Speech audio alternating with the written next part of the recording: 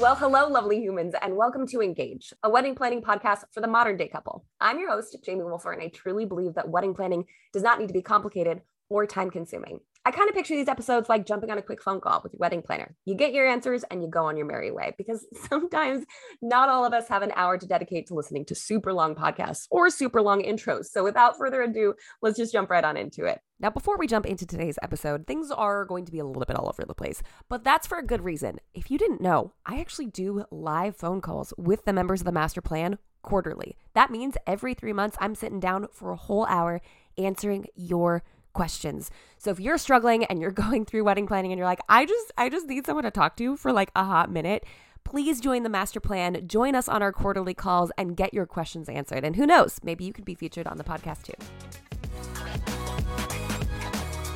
What is the most common red flag / problem you see written into vendor contracts? Ooh. I don't know of a most common red flag in a contract. It would probably be more like vendor specific. So like for venues, I am always looking for what limitations have they listed in this contract that they may not have spoken out loud to clients. Like I just met with somebody the other day and they're boxed into using the bartending and the alcohol through the venue itself. At the most minimal cost, it's a $3,200 bar. And that's not at all what they were anticipating. But that was kind of hidden in the messaging of the contract and the proposal. So that's one. Using preferred vendors or required vendors for a venue. That's another one, especially a required caterer. That one always, I'm like, just let me see your contract before we sign. Please, please. I just want to make sure that you're not going to be locked into catering that's $100 per person because you saw the bottom rate for the venue and you're like, I could afford that without sussing out the cost of the other vendors included. I can't say I've seen a lot of red flags or problems with other vendors across the board. It's normally how does it stray from the norm? So how many hours are they booking? I don't think I have a solid answer for that for photographers. I just want to see if they're there for 6 hours, 8 hours, if they have a second shooter, and how that matches up cost-wise with other people. So to answer your question, you're probably not going to know immediately what normal is for contracts, right? Let's call a spade a spade. You're going to read a contract and be like, that looks great. Thank you so much. But if you don't have other contracts to refer to, you're not going to have a good baseline. So that's why we recommend finding 3 to 5 different vendors in these other various categories. So get 3 photography contracts back. Make sure you have those in hand and also read through them. The most common problem I see with contracts is people not reading them, is couples not going through them, is couples not knowing what they're signing. They're like, yeah, that sounds good. Not asking questions. So the contracts themselves don't typically have a bunch of issues. It's just communication or understanding. So make sure you're getting enough contracts to do some compare and contrast, to do some cost comparison, and to compare what's actually in the body of the contract as well. When choosing a day of coordinator, how do I know they are a good fit for us? Are there any red flags I should be aware of? Well, this is like red flag day. Did y'all call each other? I prefer to use active listening. In fact, we use this for the mastermind, but there's a sales call that I recorded and we dropped into a podcast where I like to use active listening, where I'm like, tell me about your event. Tell me what you're excited about. What are your priorities? What are your goals? And then I will use that language back with them to be like, here's what I heard you say. Here's how we can make that happen. You want to be heard by your coordinator. You don't want to be steamrolled. You don't want someone who's like, I know more than you, right? We don't need that for you. You want to be heard and you want to feel like this is special. Even if this is a 9 to 5, this is your wedding day. You still deserve to have a feeling of specialness around this because it's a big deal. Now, we do have a video on 10 questions to finding the perfect planner. That should help to narrow down a little bit more specifically. Red flags would be steamroll, not listening, not feeling heard. If you find that they're kind of sputtering in their responses, as I'm sputtering through this call, I'm a professional, it's fine. But if you don't feel confident, and I recognize I'm using a lot of feeling language here, right? But like, if you walk away from that and you're like, I don't feel like they heard me. I feel like they just waited to talk, or I feel like they cut me off a lot, or I feel like didn't feel like a conversation. That felt like an interrogation or whatever it happens to be. Your gut will be pretty spot on. And I would just say, don't feel like you should ignore that. As long as you're armed with the correct questions, you know what to look for in the perfect planner or the perfect coordinator. And then you're able to do that reflection again that you'll find on those Q&A sheets in the master plan. You should be much better equipped to kind of process through that. If you thought for 1 second that I was going to start a brand new podcast and not bring over Generation Tux to join me, you are sorely mistaken. But you guys, there's a reason that I keep talking about them. There's a reason that I'm so obsessed with them.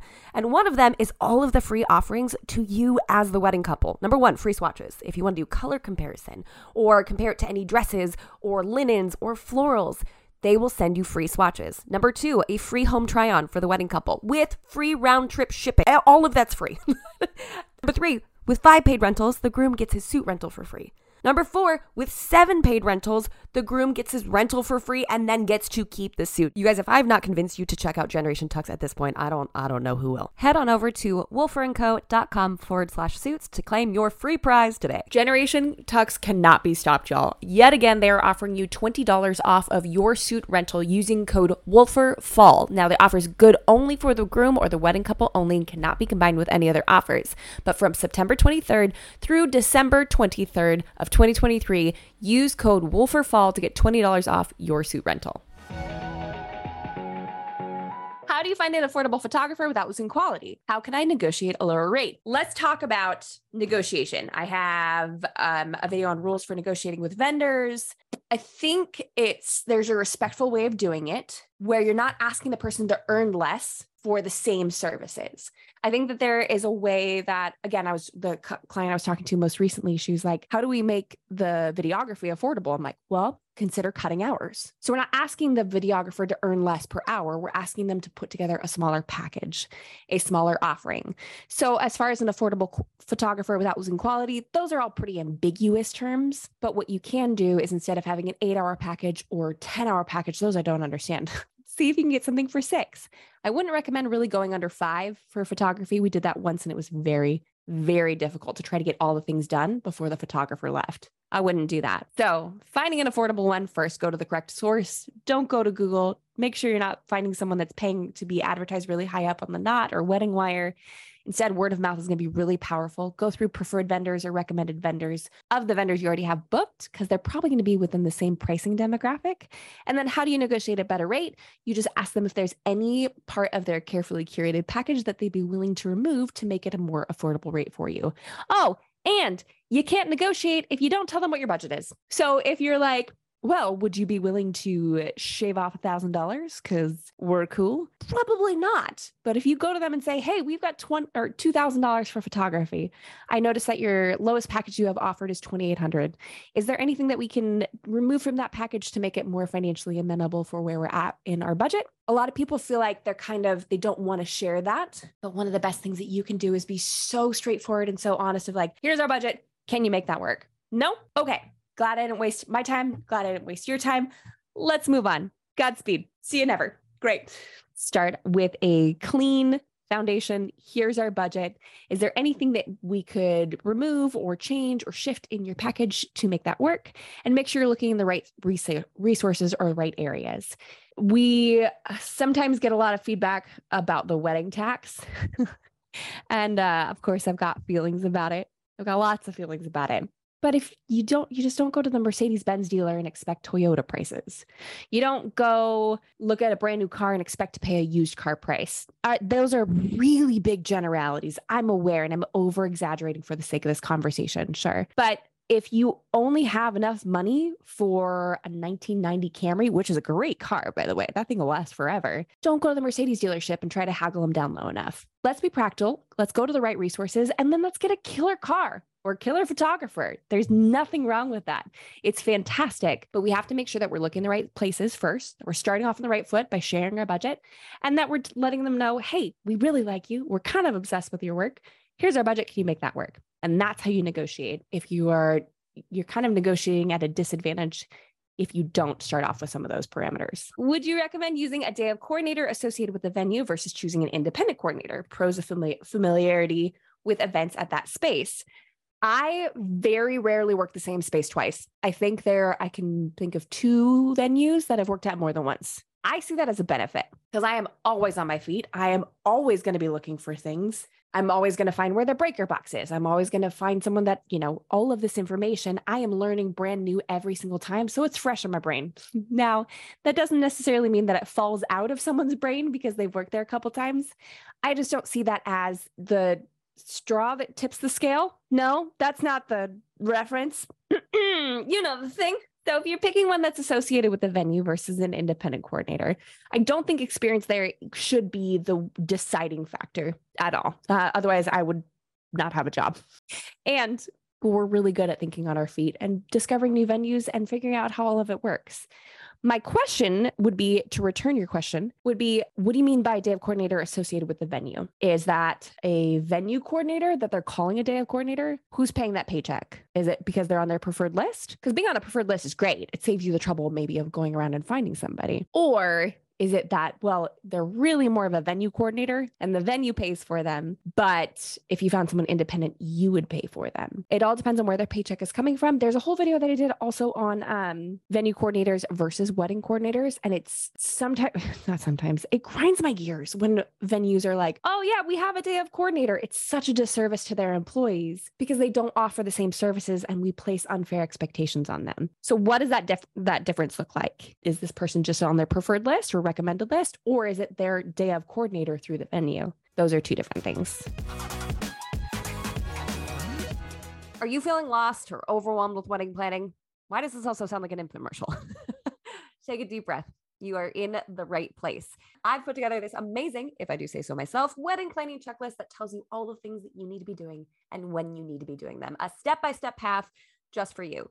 You can grab your step-by-step wedding planning checklist now at weddingchecklist.co. That's weddingchecklist.co.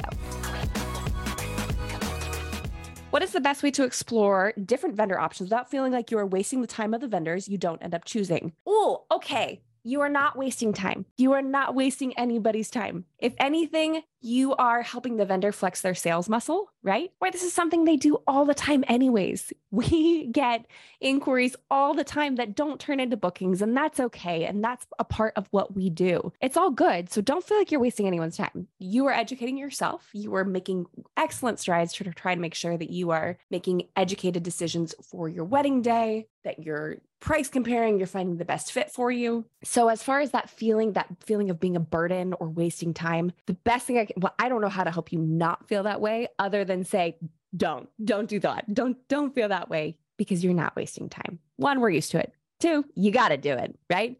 And 3, you're helping them flex their sales muscle. And if they didn't do a good enough sales call, you can feel the freedom to let them know why you didn't end up booking them or why you went with somebody else. You can do a follow-up. I mean, I wouldn't give them like a review of the sales call. That came out sounding a little bit harsh. Maybe don't do that.